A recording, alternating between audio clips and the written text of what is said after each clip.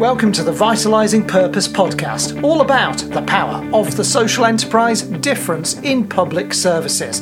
I'm Jamie Veach. What's a podcast all about? Well, we depend on public services for a functioning society, but there are record pressures on our health, social care and children's services, and those covering homelessness, housing, domestic abuse, education, employment and training, criminal justice and support. Resources are stretched. Demand is escalating. Traditional approaches, doing everything in-house, or using the same outsourcing processes as when organisations buy goods, aren't delivering good outcomes. The market has failed many people-centred services. But we can't just despair at these challenges. We must do better.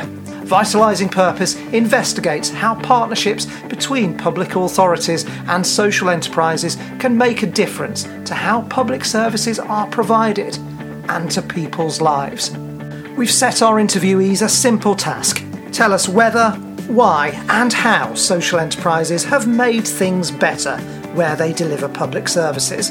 If social enterprises have generated better outcomes for people and places, what are they? And what could we do so social enterprises could do more?